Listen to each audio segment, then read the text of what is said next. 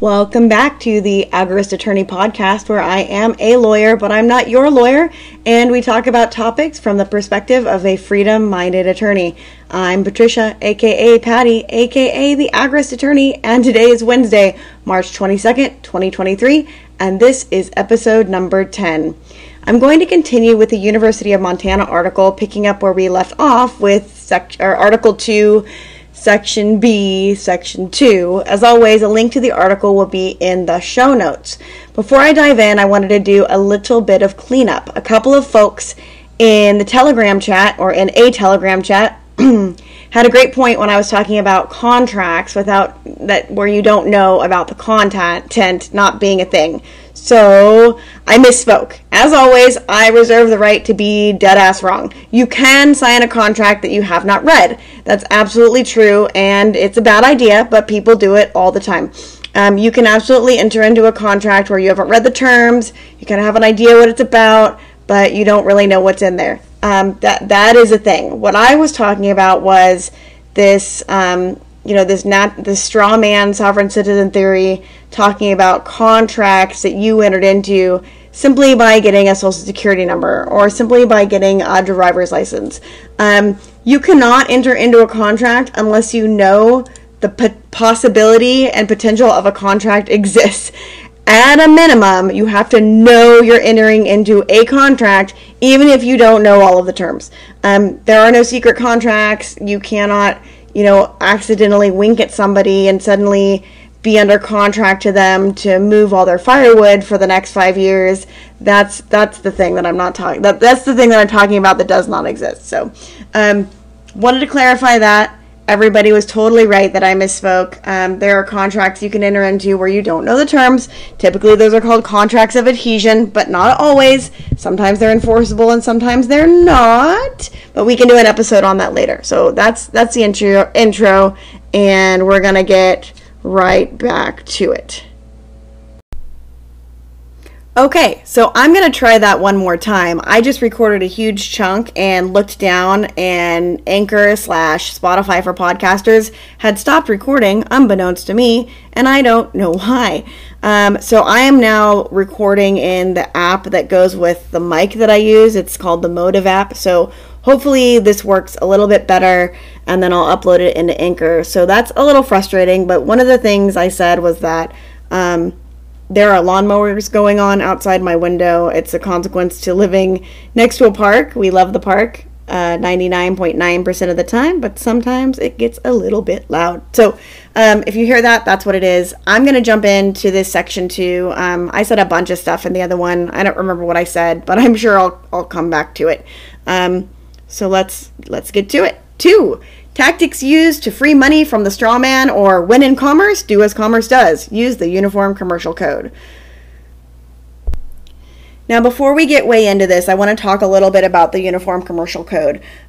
People hear UCC, they hear commercial code, they haven't worked with it necessarily, they haven't worked in it or around it. So, basic idea is that this is a standardized set of laws and regulations for transacting business. And it was established in 1953 because it was becoming really difficult for companies to transact business across state lines, given various and different state laws governing commerce. So the Uniform Commercial Code is really important. It helps companies in different states transact with each other by providing a standard legal and contractual framework. The UCC laws have been fully adopted by most states in the U.S., although there are some slight variations from state to state. The UCC Code consists of 9 separate articles. The UCC articles govern various types of transactions, including the sale of goods, but also banking and loans. It's 9 articles, and so there's banking, loans, goods, there's a few other things, and any company that conducts business transactions outside of their home state must comply with the Uniform Commercial Code. It's been fully adopted by most states. So the UCC regulates the sale of personal property and various other transactions. If you've ever purchased like a business or a vehicle in the past, chances are you may have signed a UCC-1 statement. The title remains in the lender's possession until the loan is paid off. That's a really good example. The policies instituted under the UCC are largely focused on the activities of small businesses and entrepreneurs, and part of the intent was to clear up confusion over how each state might separately regulate such operations. Now, the UCC code regulates dealings involving personal property, but it does not govern real property such as land or any structures attached to the land. It imposes standards for processing checks and other types of commercial paper, and it's often applied to the property secured by a bank where the title is held until the borrower pays off the balance of the financing. So Article 1 is general provisions and definitions. There's an Article 2 that's the sale of goods, excluding real estate and service contracts. I'm checking my audio. Goes to sleep, which isn't great, but it's still recording. Okay, Article 1 is definitions. Article 2 is sale of goods, but not real estate, not service contracts. 2A is leases. 3 is checks, drafts, and other negotiable instruments, so notes, promissory notes. 4 is bank deposits and collections. 5 is letters of credit.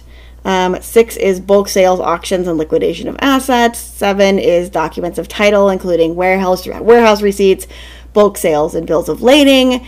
8 is investment securities, specifically the holding of securities through intermediaries. 9 is secured transactions of personal property and agricultural liens, promissory notes, consignments, and security interests. Okay. Some outliers. Louisiana didn't adopt Article 2 or 2A. California has made some modifications implementing its own version of the UCC because, of course, California did that. Real estate contracts are different in California. That's a whole thing. So what does it protect? It was established to protect all individuals engaged in business. Okay. Created in order to standardize commerce between states, whether that commerce occurs between individuals or businesses. So 2 and 2A is sale of goods, not real estate. Okay. That's kind of the overview. So I want you to keep that in the back of your mind when we start hearing about all this kind of weirdness that the sovereign citizens try and use the UCC for. Okay. Through redemption, a process that looks similar to divestment from an artificial person, the sovereign citizen can separate himself from the fictitious strawman and make use of the funds that are located in the Treasury direct account. The redeemed sovereign citizen will also then be the controller and creditor with the highest lien hold interest in the strawman.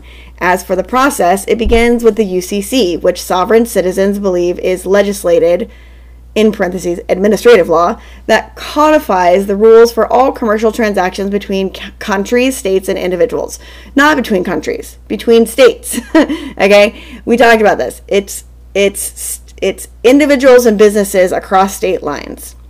Anyway, moving on. Because, quote, the courts acknowledge they do not have the authority or jurisdiction to amend, alter, or nullify any of the articles of the UCC, invocation of the code is believed to be unassailable. Well, we just talked about that not being true, right? The state of California declined to adopt the codes on real estate. It's different in California. Louisiana didn't adopt too, right? So this is already incorrect. Anyway. Moving on. First, the sovereign citizen must submit a copy of UCC Financing Statement UCC-1 in hard copy with an original signature presented via certified or registered mail to both the state and the Secretary of the Treasury. Once filed, it becomes a legal document of public record identifying the filer as the secured party, presumably to the strawman.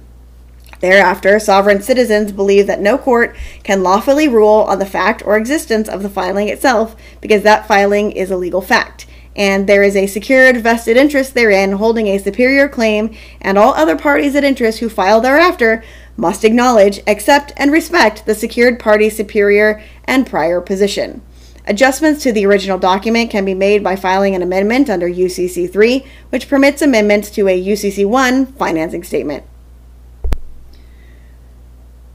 Isn't word salad fantastic? They're poking at a couple of kernels of truth in law. One of the things they're talking about with this, the filing itself is a legal fact. There are things in a court case where you can ask the court to take what's called judicial notice of a thing. Typically, those are recorded documents, not filed documents. A recorded title on a house that you've purchased. A court can take judicial notice of the existence of certain laws, codes, rules put out by the government. They are not going to take judicial notice of some random piece of paper you filed. They're just not. So they're barking up the wrong tree here. In any event, we're going to keep going. Alternatively, some sovereign citizens believe that one must send a non-negotiable chargeback and non-negotiable bill of exchange to the United States Secretary of Treasury, along with a copy of your birth certificate, the evidence, the manufacturer's certificate of origin of the straw man. By doing this, one discharges his or her portion of the public debt, releasing the real man from the debts, liabilities, and obligations of the straw man, which grants that person access to the funds as the secured party. Once these documents are filed, one can also use bills of exchange or other documents to redeem funds or pay for goods. A bill of exchange purportedly accesses the Treasury direct account, which they believe contains the balance of the straw man's bond under 26 U.S.C. Section 163H3B2. All a sovereign citizen needs to do is write a bill of exchange for the exact amount owed and send it to the creditor and the Treasury Department. In theory, the Treasury Department will pay the amount out of the Treasury direct account. Alternatively, it can be referred to as a chargeback notice, which should be sent to both the creditor and the Treasury Department. When a claim for back taxes is made by the IRS, a federal or state taxing agency, a sovereign citizen need only stamp "accepted for value" and mail it to the Secretary of the Treasury for discharge. Sovereign citizens believe the authority for this action is documented in House Joint Resolution 192 and the Supreme Court's holding in Guarantee Trust Company versus Henwood. By and through this process, sovereign citizens believe they have unlocked the key to reclaim their wealth from the government. Okay, editorial from me. They believe that they've unlocked a way to not pay taxes, is what's happening. Now, a lot of people that do this will say, well, I did this and I never heard from the IRS again, or I did this and I never heard from the state again. You guys, I have taxes that I properly filed in 2019 that they still have not processed. I could have written any kind of flying unicorn nonsense on there, and I still would not have any engagement from the IRS because they haven't processed it. They cashed the check, you bet they did, but they haven't even looked. In fact, they said, hey, we didn't get your return for 2019. I've sent it twice, certified mail. I know they got it. Obviously, they got it because they opened it and cashed the stupid check. But just because somebody tries this and gets no response from a enormous mismanaged governmental agency doesn't mean that they actually got away with it.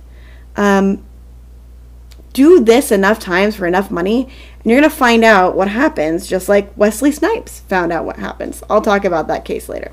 So let's go on to Section C. This one talks about a sovereign citizen's constitutional right to travel. So the most common type of sovereign citizen claim encountered by local and state police as well as federal border patrol agents is the right to travel. Citing the Constitution, Supreme Court cases, and a plethora of other sources, sovereign citizens believe they are not required to have driver's licenses, license plates, vehicle registrations, or to stop at border or sobriety checkpoints. Similar to other claims, sovereign citizens discussing the right to travel place special emphasis on the words being used. They differentiate between a driver and a traveler, an automobile and a motor vehicle, commercial and non-commercial, and public versus private conveyances. Once a sovereign citizen claims that he or she is merely a traveler or traveling, he or she then uses federal and state cases to support the right to travel.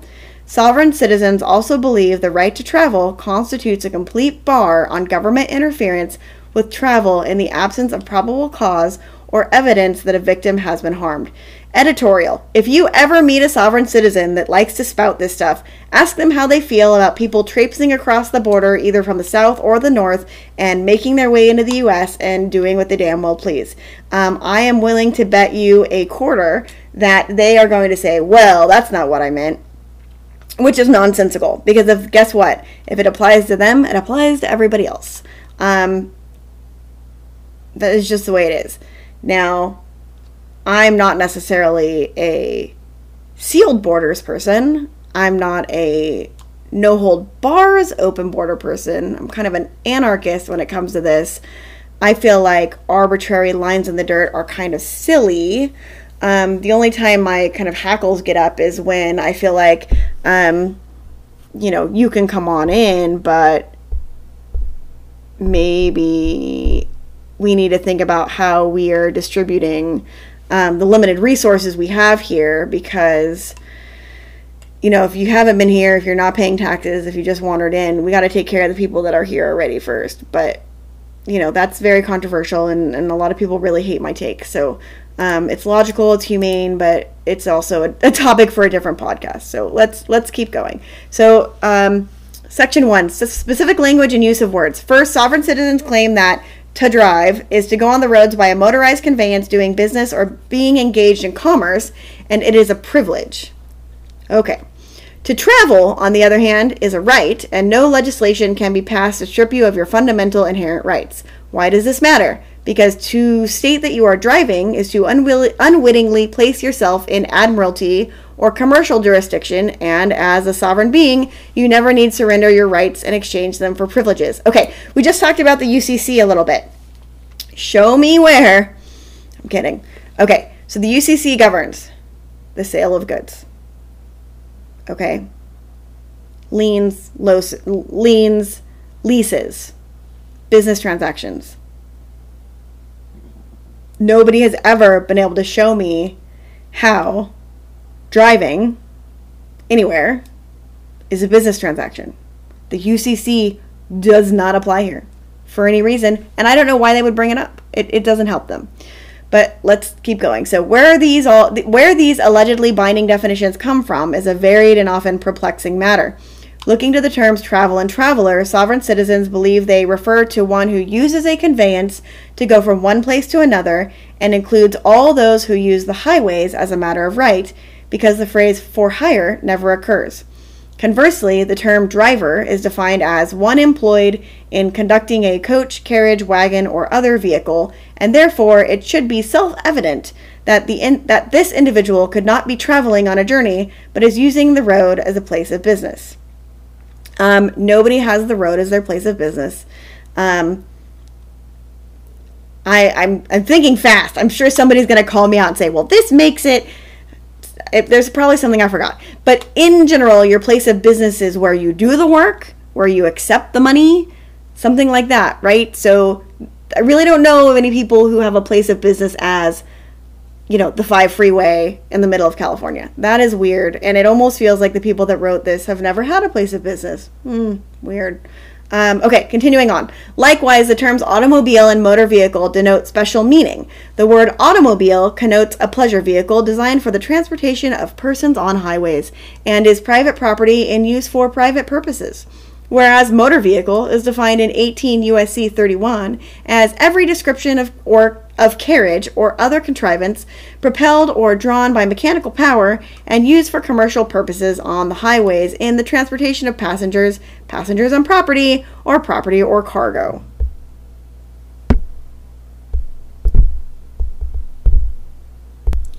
Let's talk about Title 18. U.S. Code is a big pile of laws that govern things in the U.S. This is referencing U.S. Code Title 18. So what is U.S. Code Title 18? Title 18 is specifically called Crimes and Criminal Procedure.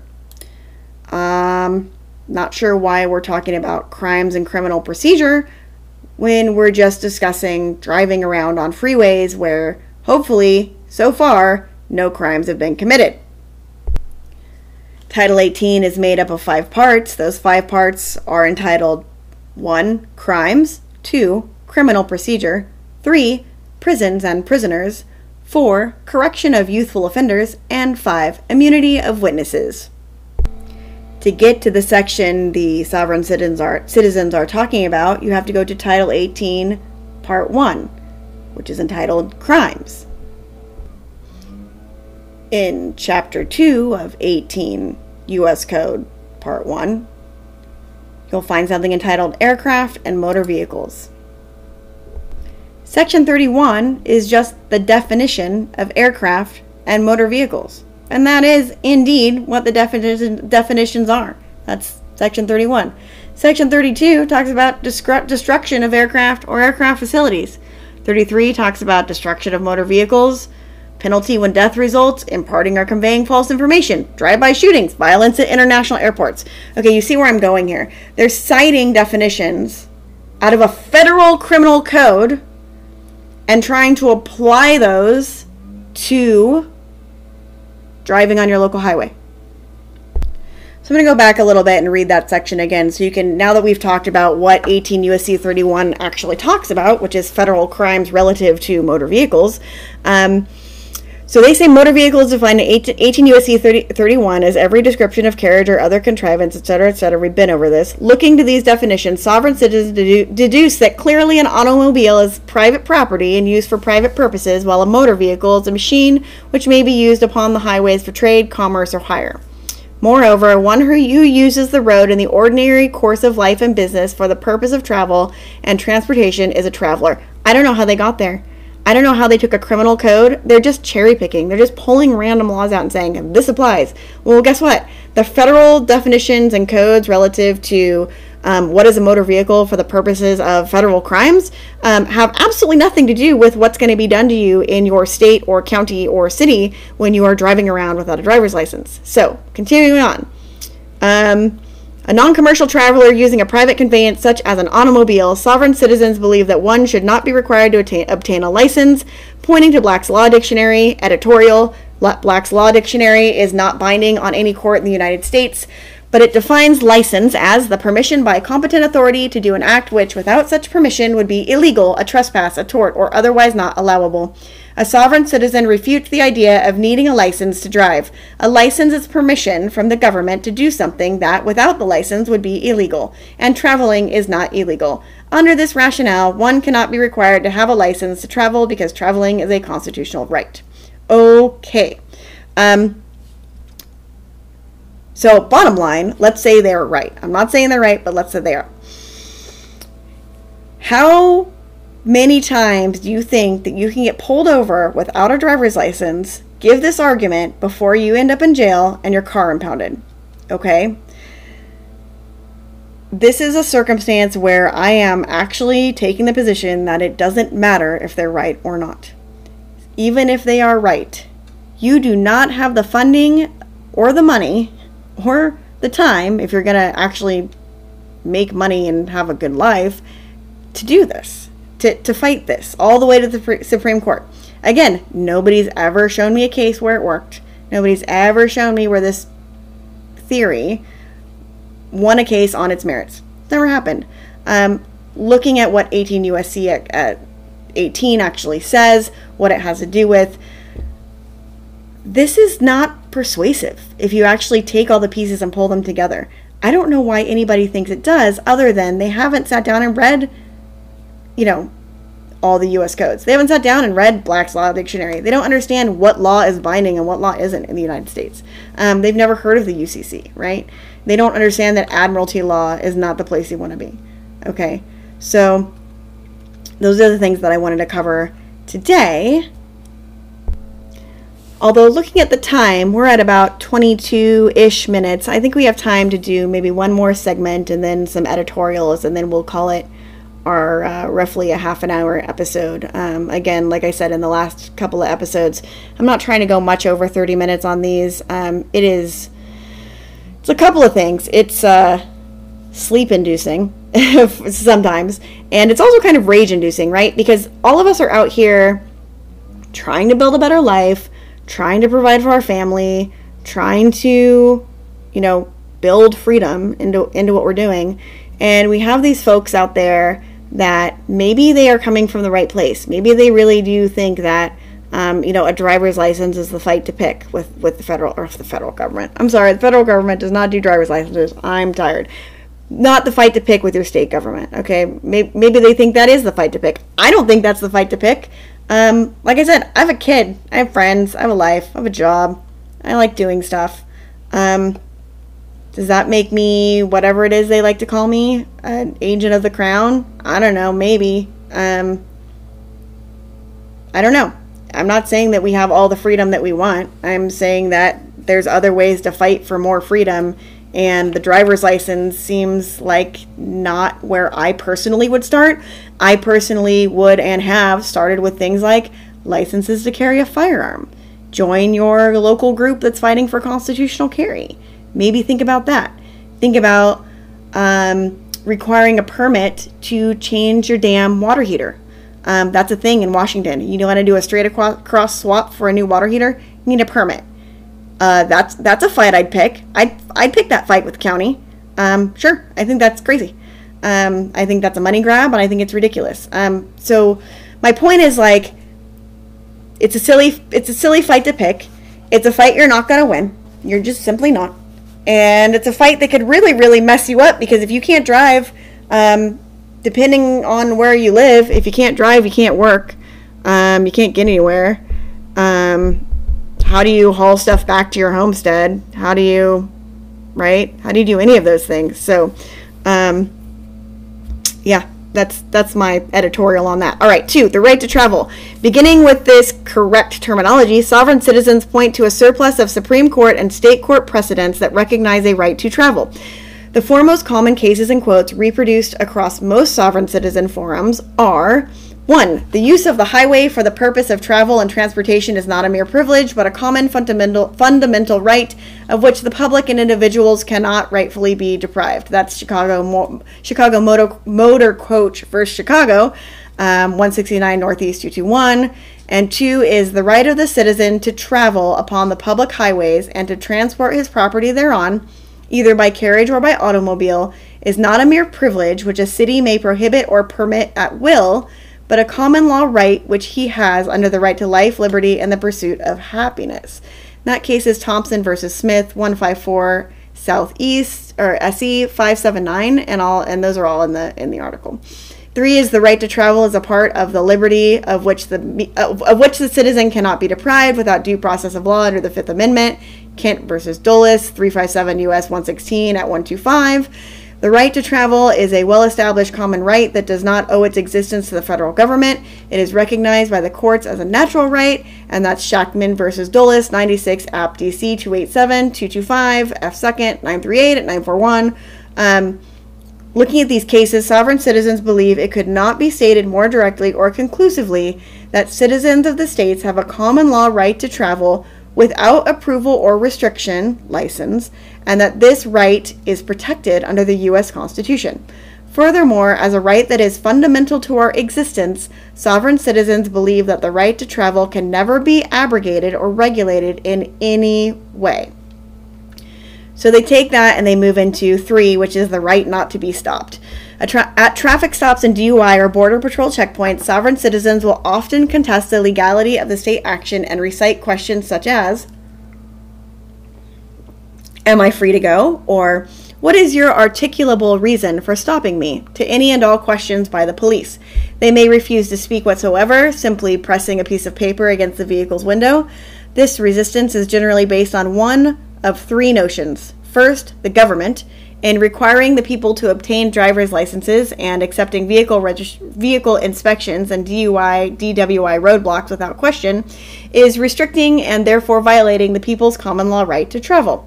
Second, the police may not stop a vehicle or detain an individual absent being able to articulate a reasonable suspicion of a crime being committed.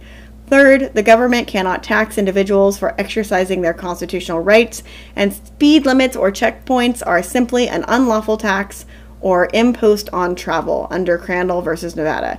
Okay, hilarious that they are claiming these licenses are taxes on your right to travel when I don't see the same people. I don't want to say I don't see anybody, because this is something that's being fought, but I don't see anybody saying that the requirement that you do have some training in some states to get a concealed carry permit is an unlawful tax on a constitutional amendment. I don't see that. How about the right to own property and property taxes?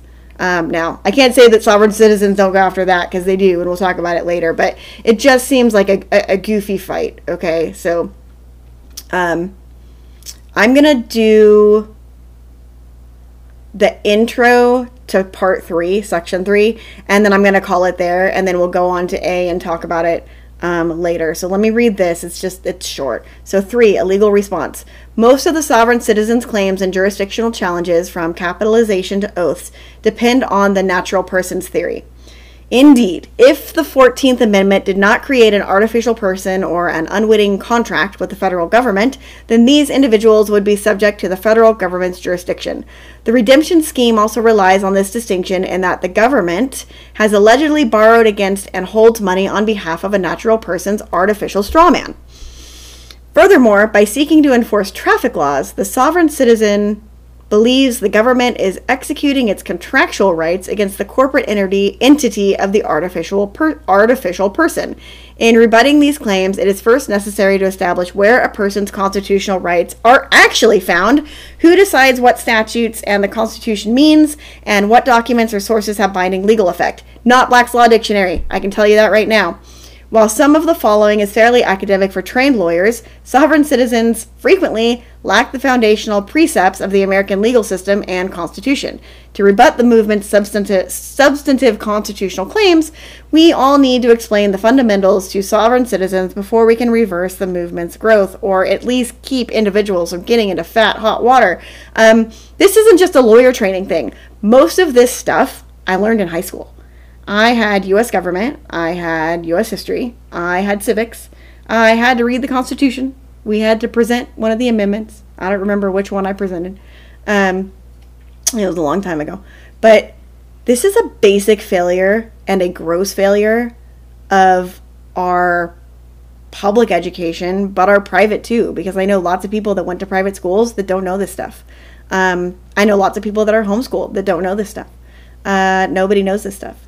And I don't know how to fix it other than those of us that do know this stuff have to kind of seize statements that are grossly incorrect and try and give them information that is correct.